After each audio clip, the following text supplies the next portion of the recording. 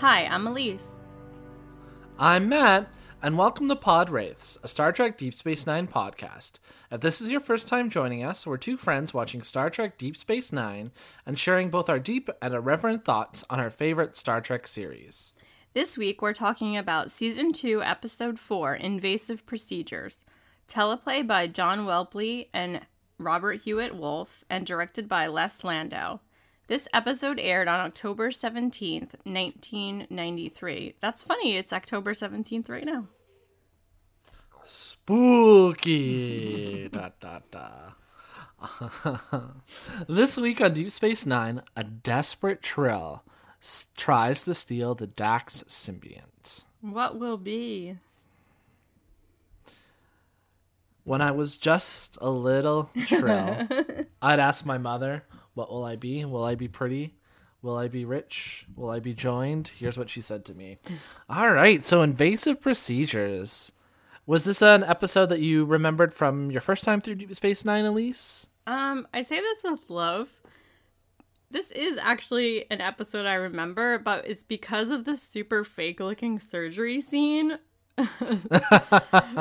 I do like this episode though, but yeah, I it's funny, I didn't remember how early in the show I had this memory of this like surgery scene where it just looks like this fake flap of skin, and I was like, oh, this is that one. Oh, and like they are moving the symbiont, yes. And it's like Trill have this kind of, I don't know, it's almost like a marsupial kind of sort of pouch that like right. The symbiote where it houses and it's joined in, but yeah, it's like it looks like a plastic blanket or like a vinyl blanket that they pretty just much kinda, like, hold back, right? I was like, all right, that's cool. I couldn't tell if it was like a choice or like that was the best technology they could come up with. Yeah, I think lore wise there is like I said that. And I mean, if there are any Trill experts listening, please feel free to email us or tweet at us to expand our Trill anatomy. But like, I think it's supposed to be like a pouch that kind of like a Joey pouch, like in a kangaroo, right. Sort of like. But I don't know. I wonder who the gray of the Trill world would be, so that they would be like that person's anatomy book about Trill anatomy. Yeah. I don't know. I mean, I didn't expect you to know. Fair. But it's just kind of like, I would like to read that book, but I'd also like to, like, because when you have non-Trill that then get joined with the Trill symbiont, like, if there's no pouch, how does that work? Where do they affix? Like, right. And like, I know obviously when the Trill were introduced in The Host, I think it was, which is a Next Generation episode, they're quite different from what we think of when we think of the Trill now after, Deep Space Nine and things like this. There's a bit of a retcon there, but then spoilers for Season 3 of Star Trek Discovery, there's another human that joins with a Trill that has a joined Trill symbiont in Disco. So, I guess that's in the future, so maybe they've fixed whatever technological or biological issues would have existed. Right. Anyways, that's fair. Thank you for coming to Trill Talk. I bought a book about Star Trek while I was visiting my friend in St. Louis recently, and I haven't really perused it yet, but it has a section on Jadzia, so I'll look in to see if it says anything and report back. All right. This week we have Matthew McConaughey on our episode with us.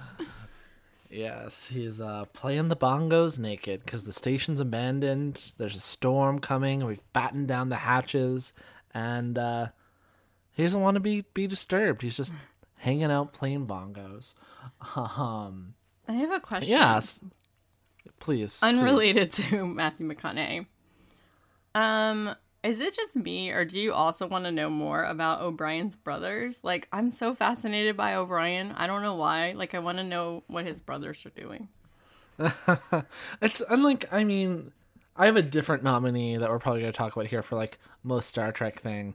But like, I love when Star Trek does this, where it's like, oh, do you have any brothers? Yes, I have 3, and then we're never going to hear anything about them again because it's just like a throwaway line, Right. and like it's fine.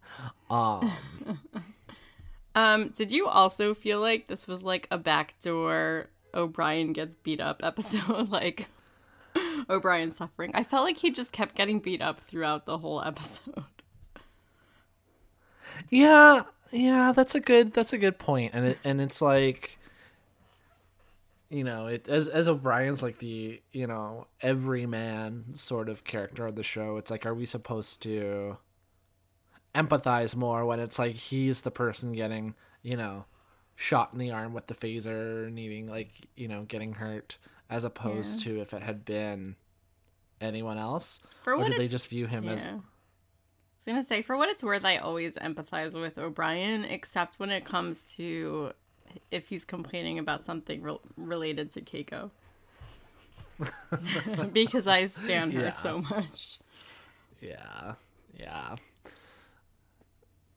And I mean, we've kind of danced around it before, but like, I think the show's treatment of Keiko is disappointing, and they don't really like... Yeah.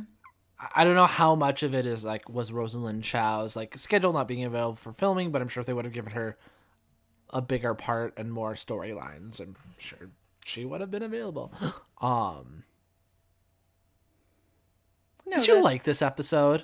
Sorry, go ahead. I'll let you respond to the other. Oh, no, I didn't really have much to say. I did enjoy this episode. It was fun and a little heisty, which I like. I mean, obviously, I was not... heist? Although I wasn't rooting heist? for the people that were doing the heist, which usually in a heist movie, you kind of are rooting for them to pull it off. So, yeah, it was like a backwards heist or something. Yeah, I really feel like it was a heist. Cisco's Terry Benedict. Oh, my God. Speaking of Soderbergh heist movies, this is the plug for Logan Lucky, that if listeners, you like a good heist movie and you have not yet seen Logan Lucky... I feel like you're just directly talking to me. I might watch it. No, I'm talking to our listeners, Elise. I know, but I literally said this week I'm probably going to watch that movie this weekend, and I have not yet. So maybe I'll watch it when we're done recording. There you go. Anyway. I mean, there aren't many movies that feature Channing Tatum, Adam Driver, and Elvis Presley's granddaughter. I don't really like Channing Tatum. I don't know what it is about him. Sorry to the Channing Tatum fans out there. I don't know. I just don't get it. It might be... Logan Lucky might be one of my favorite Adam Driver performances, though. Just... Oh, well, that's a good... Yeah. That's something I look forward to. And we all know I love Daniel Craig, so... Ah, yes, Joe Bang. In the news lately, as they say. Daniel Craig. I love how we're talking about Logan Lucky instead of talking about Invasive Procedure. I mean, we haven't talked in a while. That's probably why. No, that's fair.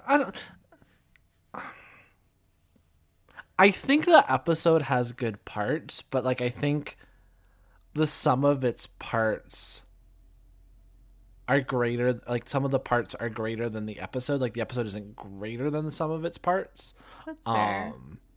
Like, I do think that Julian Glover as Varad, as our guest actor and our guest star, is really good. I think it's an interesting Rorschach test of a portrayal of, you know, as we were talking kind of before the pod. Do you mean John Glover? Because Julian Glover is a lot older than John Glover. Right.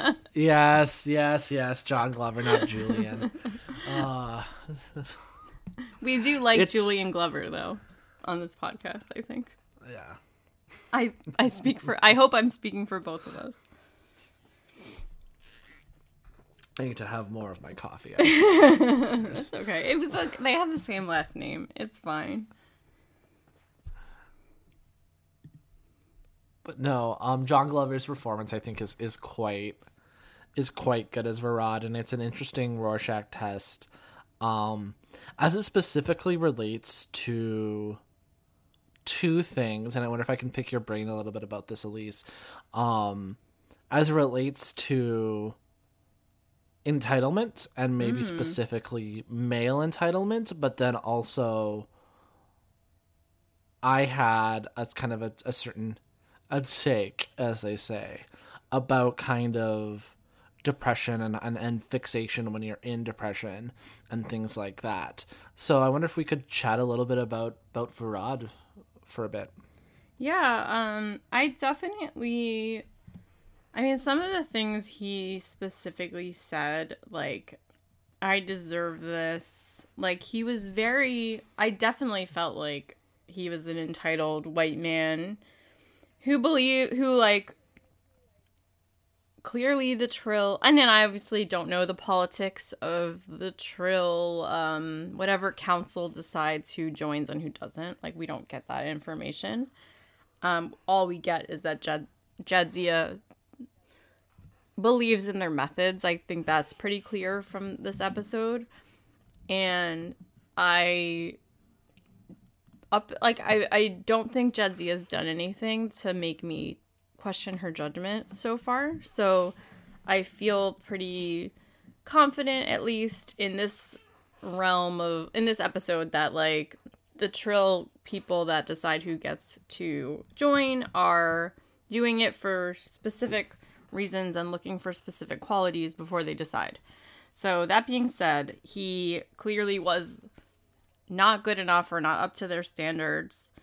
So he's trying to steal like what belongs to Jadzia, and it really just reminded me of people that claim that women or people of color stole jobs from them. People that are like complaining, and I've had conversations with people like this where I'm like, what are you talking about? Where they're like, oh yeah, this black man got this job instead of me. Like, that is a horrible perception, because that doesn't tell me anything about your skills or the other person's skills, which is what should go into hiring. So they just assume that it was some sort of like affirmative action type of thing. So while Varad isn't saying like Jadzia got it because she's a woman, I still felt like he was acting very entitled, and clearly Jadzia was better skilled for this than him. And I just feel like that is a mentality that we live with currently in our society, and I think it's always been there, and I don't see it going away anytime soon. Yeah, I just think that there are a lot of white men that think that they're entitled to things and act as if other people being promoted or getting something over them means that they're getting less. Like, it's not... It's women and people of color and any marginalized group has been given less than. So when they get, a fair shake, a lot of white men are threatened by that and think that it's not fair. But when it's just the playing field's been evened, if any of that makes sense. I hear you, and I think you talk about that sense of like entitlement when those that are used to being powerful and the default experience a quantum of the hardships that others that aren't, that have less privilege experience. I don't think that I had the exact same read on Varad as you did. Like, I think there's definitely some of the common elements in terms of like the entitlement, but I didn't have as much of a kind of like anti-affirmative action read, because like it wasn't, the episode could have really easily had Varad pick Dax, because maybe as the symbiote that he wanted to be joined with, it could have, like, Varad could have been Jadzia's rival. Right. During initiate training. I just want to back up for a second real quick. I'm not saying that I think that is who Varad is. His words that he used reminded me of people like that. I want to be a little bit more clear. Like, okay, the I deserve this is things I've heard from men who feel the way I described. I'm not saying that Varad acted specifically that way. So I didn't mean to cut you off, but I just want to, like, I don't think I was very clear. So I just more meant he reminded me of people like that. Right. And I do think there is that sense of entitlement, and he put in the work, and it's all like, there's a hyperfixation on being joined, and Varad has decided that he won't be a full holistic person, you know, until he's joined. He's kind of, I'm sure there's like an actual term for this that I don't know. So listeners, if you took more psychology courses than me, come holler at us on Twitter. Which will be more than me, because I took exactly 0 psychology courses. It's like an idealized, like he's like idealized or like mythologicalized. I don't know. Like he's decided that like the one thing he needs is to be joined, and then all of his hardships in life will be manageable or will be tolerable. And it's like, that's not the case, and that's not what's probably would going to happen had he succeeded and gone off into the Delta Quadrant, the Gamma Quadrant, being joined and things like that. Like, it would have been different, but just wouldn't necessarily have been better. And it kind of, his desperation kind of reminded me a bit of how some folks like get hyper fixated on the one thing they can fix, or perceive one thing they can fix, right, when they're like living with depression. So it's like, oh, if I could just focus on this, like if I can just like, you know, get my money back because, you know, of this customer service interactions. Like, it's not actually about the symbiont. It's not about, you know, getting a refund at the Gap. It's about the stuff that Varad isn't addressing and isn't looking at in terms of like his life and his own mental health and things like that. So like that was kind of my read there, but now I'm doing some introspection as we talk, and it's like, in those patterns that you described of white male entitlement, we're really good, air quotes, good being bad, as a society of like making excuses for that type of behavior with things like, oh, like, you know, mental health challenges are real, and like, you know, someone who lives with depression himself and like can find things like relatable. But it's like that whole, and it's something that we've talked about a lot on my Mad Men podcast, is about like making excuses for the bad behavior of white men. So yeah, I'm wondering if I'm doing that now. No, because I definitely didn't, and I didn't read Varad how you described with the hyperfixation, but I like, yeah, I see it now. Like, I completely see that now. Like, we said this before we started, like, I don't think our reads are mutually exclusive. Like, it could be both things. And yeah, there's I definitely see where you're coming from, and like I see bits of that for sure in the episode. Yeah. No, we kind of just dived in there, but I guess that's okay. Work backwards and kind of set the scene a bit. Deep Space Nine has been abandoned. They've battened down the hatches for the storm, and Quark. For the second time in a row, Rom got to leave the station. Quark stayed.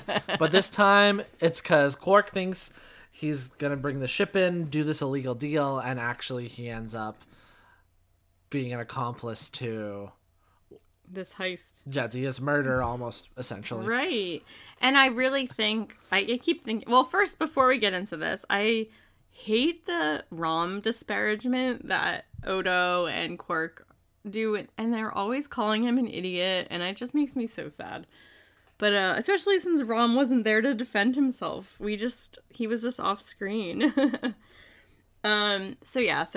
So Quark's like randomly in the docking room, which is totally sketchy. And I truly believe that if Quark knew what these people were up to, he would not have gone for it. I mean, he likes Jadzia. I think she likes him too. Like we don't see it yet, but like they are friendly. Like she doesn't talk to him the way Kira talks to him. Yeah. I did find Julian's cheerfulness about the storm to be very charming. He was just like, it looks so cool, or whatever he said. And that's like how I am. Like, in the last year or so, we've gotten some like tornado watches or warnings, whichever one's worse. I never remember. And I'm like, this is horrible, but part of me is like, this is so exciting. And then I'm like, is it really? Like, people die in these storms? Like, that's horrible. But I do find like thunderstorms to be kind of exciting and stuff like that. So I really understood Julian's like excitement, because he probably never saw anything. I mean, I don't know exactly what a plasma storm looks like. But I'm like, maybe it looks like that photo of like the Northern Lights you sent me the other day. I don't know. Yeah. It could look really cool for all we know. So one thing I found, and I think sorry, I just saw on Plasma Storm. No, you're I think fine. it kind of like does, and I think we're probably gonna hold that thought because I'm pretty sure there's a region of space called the Badlands, and I think that's gonna feature in an upcoming episode. Oh, okay. And I think it looks different than what we saw today with the clouds and like the space lightning, but right. Yeah. I'm sure there is a strange beauty to that. Anyway, sorry to Oh no, you're fine. You're fine. I was wondering if you thought like, okay, so under the guise of this storm, some Klingons, a Trill, and I don't remember what species Muriel was, but they come aboard. I don't know if we ever got a name. Yeah, I don't think so either. And so they come aboard DS9, and I'm like, okay, can you cause a plasma storm, or did they just luck out with like a good excuse of like why they needed help? Yeah. So my read was that like they planned it for during the storm, but they didn't start the storm. I don't think. Right? So like it was like forecast, I guess. They knew it like it was coming, because obviously there would have been the preparation time to evacuate the station. Obviously this was like ostensibly a more full evacuation than, the one we saw last week when theoretically all the Bajorans stayed on the station, but then stayed in their rooms, as we talked about on the last episode. But I know I'm a few minutes late now, but like as soon as you said that, I was like, I get the news I need on the weather report. Like, I just started singing "The Only Living Boy in New York" by Simon and Garfunkel. Apologies for singing on this podcast. I know it wasn't great. Down to Mexico. I love that song so much. Here, yeah. So I think that was like, it was planned to be with the storm, but I don't think they controlled it. I am the storm. What is that from? I can't remember. I am the storm, brother. That's I just watched when Euron throws Balin. I just watched the last couple seasons of Game of Thrones again. So yeah, it was Euron, because I was thinking of. So O'Brien pretty quickly realizes Quark must be involved in this, because they're disabling securities and like Quark was in that area. I do find so Mariel's like I guess Varad's girlfriend or whatever, and they just have these two Klingon dudes that are helping them. I guess they're the muscle. Yeah. I do enjoy like the conversation with Kira and Mariel, where Kira's like kind of asking her what her reasoning is for helping Varad, and she tells some story or whatever, and Kira's like, "That's it? He got you out of a bad situation, and now you're willing to kill for him?" It's like clear that Mariel seems like somewhat brainwashed to me. Like I feel like I don't know. It just feels like he's this toxic person that helped her, and now she's like. It reminded me of like a cult leader, and that could be possibly because I've watched too many cult documentaries recently. Specifically the Nexium one in the last year. But yeah, it just felt like very creepy behavior of like he had his agenda and like somehow convinced this woman to like help him. And I'm not saying she's innocent in all of it, but like I don't know, it felt icky to me. And like more icky as time goes on because he like you do start to realize he's kind of like in it for himself. Yeah, like I think it seems like Mariel feels this kind of sense of obligation to Varad, and yeah, you just like have to wonder like when Varad helped her out of whatever the situation is, and I don't know if the episode specifically says this, but like did you get the impression that it's like was like sex work or something like that?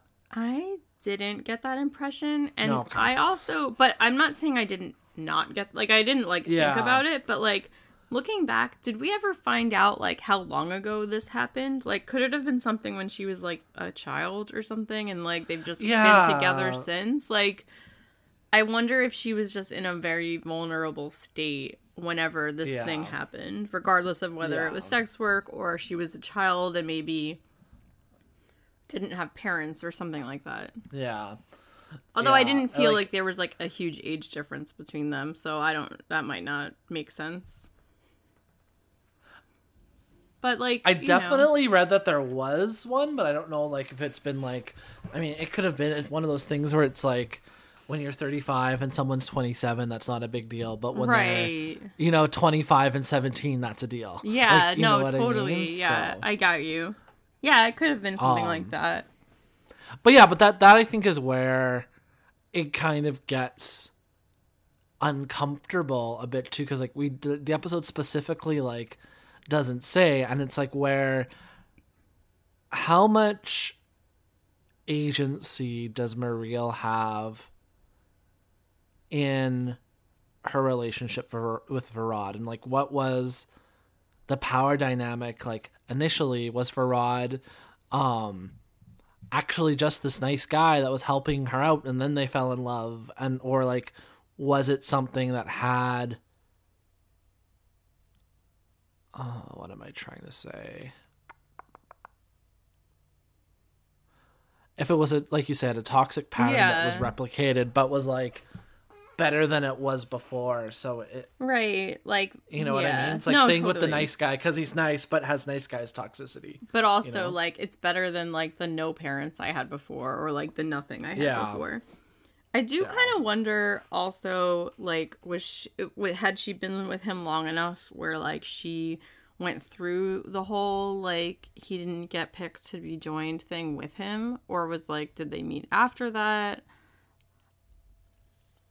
I couldn't get her. I'm not really good at ages, so I didn't know like how old he was or anything like that. Not that I don't know that it really matters. I know we're like really getting into the weeds on this relationship. That's what we do here, folks. But yeah, I was really curious about their backstory, which I mean, I know in the episode it doesn't matter and we'll never know, but I do get enjoyment out of like figuring it out or trying to figure it out. Okay. So assuming I haven't looked up the actor who played Muriel yet, but Mm-hmm. when this episode was released, John Yes. Glover was 49. Okay. So I let's think he go. looked younger than that to me, but not by like Yeah. much. Maybe he looked like mid 40s, like 45-ish, 44, I don't know. Yeah. He definitely looks older than me. But I also have a baby face, so. And then let's look. Yeah. He's like almost 20 years older than her. Because Megan Gallagher, who plays Muriel, was born in 1960. Got it. So would have been, what, 33? So like 49 and 33? Okay.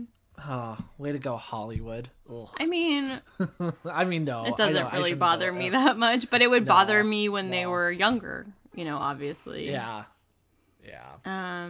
But yeah, so that was definitely. I do think when you make someone into an alien species, you kind of like somewhat remove like the age discourse because or the age disparity rather, like, because you're putting all this extra makeup on them, and like, I think they kissed once, which like obviously is like physical contact, and that could be icky, but like it wasn't like we like saw them have sex or anything. I don't know if I'm making excuses for it, but like it really didn't bother me. Yeah.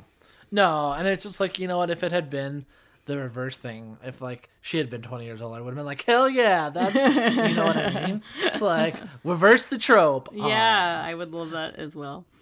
But all of that being said, I do agree that like it kind of makes me question the background and like what the context and like power dynamics and stuff would have been there.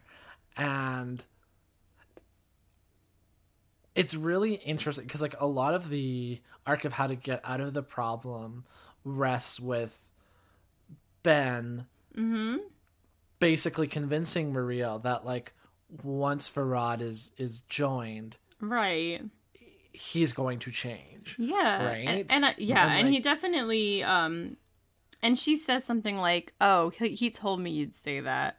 So I do find that interesting. Like she thought she was prepared for that conversation, and I mean Benjamin's right, and I think Benjamin also tries to like convince Varad at first, like from like a friend perspective, because he gets Jadzia and Curzon's memories, and so when he's joined, they have this huge past. But I do think it took a really long time for Benjamin to kind of like convince Muriel like over the episode, and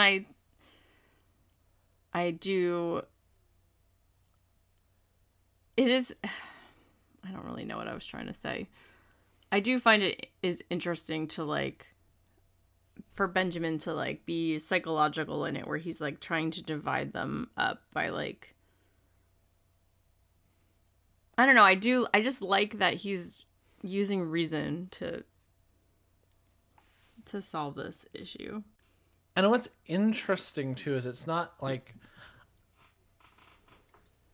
it's almost as if Varad Dax ruins it for himself, because Muriel knows that Varad, the unjoined Varad, said Cisco would say these things about how joining would change him, etc., etc. And that, so it's like Muriel is like steeled and, like you say, is prepared for it, and it doesn't faze her at first. But what does faze her is when Varad is free, air quotes, of his lack of confidence and his, anxieties and things like that as a result of being joined, he's a dick. Yeah. So, like, maybe he didn't change. It just kind of like he felt more confident. So it was just like, it was more overt dickiness instead of like subtle, oh, I'm so sorry. Oh, I don't really want to do it. Like, you know what I mean? Right. Like, Although I feel like at the beginning, when he was acting timid, he was just putting that on to like, for their ruse of like who was in charge. Like they did try to pretend the Klingons were in charge. at first. So I think he just was a dick all the time, is what I'm trying to say. Did you get that impression, though, at the beginning? Like, they kind of made it seem like he and Muriel were, like, just part of the team, that they weren't, like, the main... Because, like, the Klingon yelled at him. One of the Klingons, I don't remember if it was Yeto or the other man, I don't remember the other person's name, like, kind of yelled at Varad in a, like, authoritative way. So it was, like, to confuse everyone about who was really in charge of their group. Yeah, it was the Tim Russ. It was the Tuvok Klingon. Yeah, whose name I don't remember either. Klingon. Yeah, I don't remember what his name was. Sorry, Tim Russ. Yeah, we do love you though. Yeah. Speaking of which, this is Tim Russ's second appearance on Star Trek. He was in a TNG episode as a human, Starship Mine. This is the second one, and then we would next see him in Star Trek in Voyager. Yes. Where he was a regular. I do think that after Varad was joined, and that scene where Benjamin's being like, what's the word? Benjamin's being kind of like reminiscent with him. Everyone, like Kira and even Muriel, are looking like, what the hell is this? Like, you can tell I don't think they can tell that Benjamin was like putting it on to try to like sway him into like giving the symbiont back. Like, he was definitely trying to appeal to Curzon, really, to be like, Curzon, you're not the type of person that would do this, you know, and use the past host's memories to make him feel like he did something horrible. And then you kind of, at least for me, like, it seemed like everyone was, like, not on the same page, and then they realized, you know, because Benjamin's like, maybe this is not what you should be doing. Like, he finally kind of says, like, give it back, or, you know, whatever he specifically says. I definitely noticed that Varad starts talking differently. He's acting differently, especially to Muriel. So it's like everything Benjamin said to Muriel, like, is coming true. Like, that he was gonna change and all these things. And Muriel, like, doesn't want to believe him, but I mean, she starts to. But I think she, like, her face is saying that she believes Benjamin and that she's seeing it, but her words are saying something different. And I think she just doesn't want to admit it to herself. Did you get that impression? Yeah, no, for sure. I just want to say one more thing before we, like, kind of dive into more about the symbiont. And I know we talked about Varad earlier, but I love, like, I don't know, was Quark's plan to, like, try to distract one of the Klingons and overtake him? Like, I don't know what he was trying to necessarily do, like, but I just love that he ends up in the infirmary and has Julian pretending that it's way worse than it actually is. And Quark just does that, like, scream cry that is, like, the funniest fucking thing. Like, how great is Armin? Like, I love him. He's so melodramatic, and it's just very enjoyable.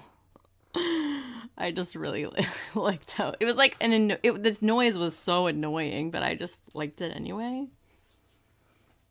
Yeah, that like like pain shriek. Yeah, I can't even recreate it, to be honest. Yeah, I can't really. No, Armin was really good in this episode, as he always is. But I was like, when I was like picking around on Memory Alpha, as one does before they record a Star Trek podcast. This is one of Armin's least favorite episodes. Is it because there are no?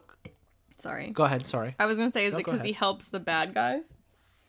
Exactly, and there are not that because he helps the bad guys, but there are no consequences for Quark, and it's like it kind of makes then Odo look, a little bit like a dum-dum and like all this other stuff. So it's like the lack of penance or the lack of consequences, despite how disastrous Quark's actions led to for everyone. It's like kind of, I'm paraphrasing it now, but Armin's like, it kind of weakens the character and the characters around him, right? Yeah. I do think it's funny because I don't know that he like redeems himself within this episode. Like obviously he tries to help stop the heist and he clearly cares about Jadzia, but like I have a feeling that they're not going to like address the fact that he helped these people going forward. Like I doubt we'll see him like get in trouble for doing that. I was impressed that he apparently knows how to open different safes. Like, so of course he does. Yeah. So he does let Odo out, which was great. But I think the rest of that part of the story should just be left for the end, so that for wrapping up. Do you have anything else to add about like the heist kind of and how everyone was reacting to it? Not really. I just think that like this was like and we haven't even really talked about her much yet this episode, kind of to our detriment, 40 some minutes in. Terry Farrell was really good in this episode. Oh, totally. I and like yeah. I guess we can use this as a pivot into some of like the more like more of the Trill stuff. And it's kind of like I feel like we learned a lot about Jedzia in this episode, and like I feel like I'm starting to recognize Jadzia more than from some of the portrayals or what they were getting Jadzia to do in season 1, right? Totally. I agree. I would definitely agree with that. We learned a lot about symbionts and Trill in this episode, as you said. I wonder how many Trills there are, because we learned that 1 in 10 Trills are chosen to be joined. That seems like a high amount, actually, to me. Yeah, so we learn more about kind of the requirements of joining and statistics and, you know, all those things kind of later as the series goes. So I don't want to necessarily get too much into that, but Right. Yeah, I think that one of the big kind of lore takeaways as far as the Trill this episode is like, I don't think we'd met an unjoined Trill yet in Star Trek. I think we kind of assumed everyone was joined until this episode. I don't know what I thought, but yeah, this was the first time that we met an unjoined Trill, just kind of out in the wild. And that like there's a finite amount of symbionts, right? That kind of like are in a pool that kind of I want to know where divvied out. I want to know where they come from. I want to know if you can make a new one. I'm like so curious. I think it's just because we physically see it in this episode. So like before I never thought about it, and now I saw that like little creepy worm. Sorry, symbionts. Yeah, it's like creepy worms. It's like a whole other life form, right? Like right. And it's the fact that, like, Farad chooses the Dax symbiote because he's researched, you know, the symbionts that are out there and their interests and their lives. And it's like, oh, no, this is going to be a good fit. And does that work himself. The fact that, like, the symbionts are that, or can be that distinct from the host. And, like, yeah, there's lots of symbiosis lore we kind of get introduced to in this episode. What do you think about Ben calling him out and basically being like, no, you're choosing this one because it's right next to the wormhole? Like, Ben's thought didn't even occur to me until he said it. Like, I really thought he like researched and did all this stuff, and then Ben says that and I'm like, oh, I guess that makes sense. But like, it wouldn't have. I guess that's why I'm not commander of Deep Space Nine. But yeah, I do think it was like there was a lot of assumptions made in this, but I do think that Benjamin has to consider the wormhole in all of the things that happen here going forward on Deep Space Nine. Yeah. And like, I think to kind of like, if we like to pick apart Varad's motives a little bit, he probably believes it's because of the mutual interest, because he's like talked himself into this symbiont heist, right? Right. No, totally. When really it's like, if it was a different symbiont, if it was like Jadzia Tal, and the Tal symbiont was in Jadzia and had totally different interests, Varad would have been like, oh, I love music, and like blah, blah, blah, blah, right? So right. No, totally. That's really funny. I just feel like I keep thinking about what it would be like to be joined, and it feels like really stressful. a literal shock to the system for sure. Oh, there's a song like that I am trying to think of that I can't remember. I think it was like a pop song, which is not my forte. Anyway, I just felt really sad. Like, Jadzia is trying to explain to Varad, your life isn't terrible, which clearly she has no idea. But just to be like, you know, my parents and my sister are not joined, but they're still living productive lives. And the word productive really bothered me in this moment. Yeah. Because I hate that as a barometer for if a life is good or not. I wish that they had said fulfilled or like fulfilling life instead of productive, because productive makes me think like everyone needs to work, which obviously we do so that we can pay our bills and shit, but like that's not what's important to me. So like I'm not gonna read into it, I think, but it really, like, I didn't like that line. I wish she had said fulfilling, but that's just a little bit of a nitpick. But yeah, that's when I felt like he was being a like entitled baby. He was like, I deserve more, and I'm like, do you, bruh? To like reference our friend Melissa, who says bruh like all the time. I just was like, ugh. I thought the actor was good, but I didn't like Varad at all. Yeah.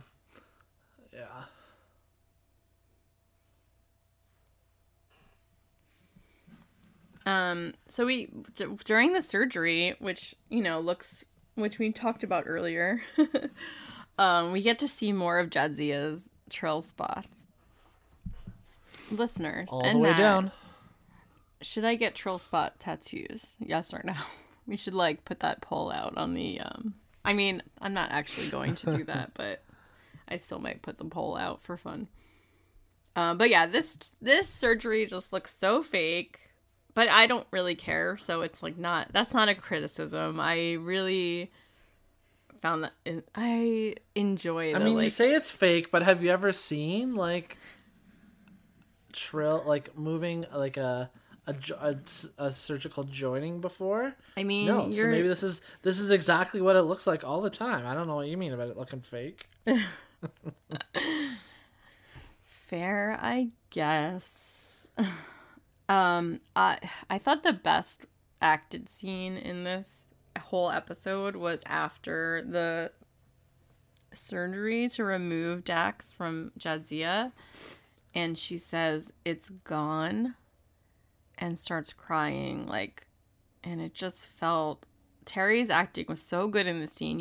I just felt her loss. I never felt so empty. Like, she just felt so alone because she was so used to, and like, she hasn't had a symbiont for like that many years, you know? And it's just amazing how once, I guess, when they said it in an earlier episode, like once the 96 hours of joining happens, like you're just one, and to take that away, I'm just glad that the Trills don't die immediately once you unjoin them. just felt the acting was really good. I just really believed that she felt lonely, and I really enjoyed Julian comforting her. I felt that was, I mean, he wasn't really addressing the specific things that she was saying, but he was like, we're trying to make you comfortable, you know, I'm here, which is obviously not the same thing, but I don't think he knew what else to say to her, and I probably wouldn't have either. Well, how do we get out of this predicament and then reestablish the status quo for next week's episode? Because we know what's happening. Right. I mean, I think Muriel realizes that, you know, Varad doesn't really care, is not really into her anymore. He's just not that into her. You can tell he's kind of going through the motions. Like he gives her that, like, I don't know if it's like a little peck kiss, and it just seems like there's no love or anything behind it. He just wants to go through the wormhole, and like she realized he lied to her because the plan changes a little bit, but she still won't betray him, which I find interesting. I feel like I am not a psychologist and I am not a trauma specialist, but it's like, it makes me think of people that make excuses for their abusers and stuff like that. I will say that on a more positive note, Kira saying, if Odo is free, there's no way you're getting off this station. What an endorsement. Like, I think rewatching this, I'm very interested. Rewatching the series, I mean, I'm very interested in the character friendships and relationships and like how they start to where they end up. And it's just really interesting to me to see, like, and we've talked about this a lot because obviously Kira and Odo had those whole 2 weeks before the Federation got there. Which we've, you know, debated whether they knew each other for years, etc. But, like, I do feel like the support that they have for one another is really amazing. And, like, I'm so glad that they're friends. And I forgot that I'm sure I've said this before, but I forgot that it happened so early on. And it's, like, almost from the jump, you know? Yeah. It's, if you're watching for the first time and you don't want spoilers, skip ahead 30 to 45 seconds. It's just really too bad that they ruined that friendship by making it a romance. Anyways, I feel mixed about it, but we'll get there. Yeah, we'll get there. Yeah. When they finally like catch Varad so that they can like knock him out and undo the surgery or whatever. Mama said knock you out.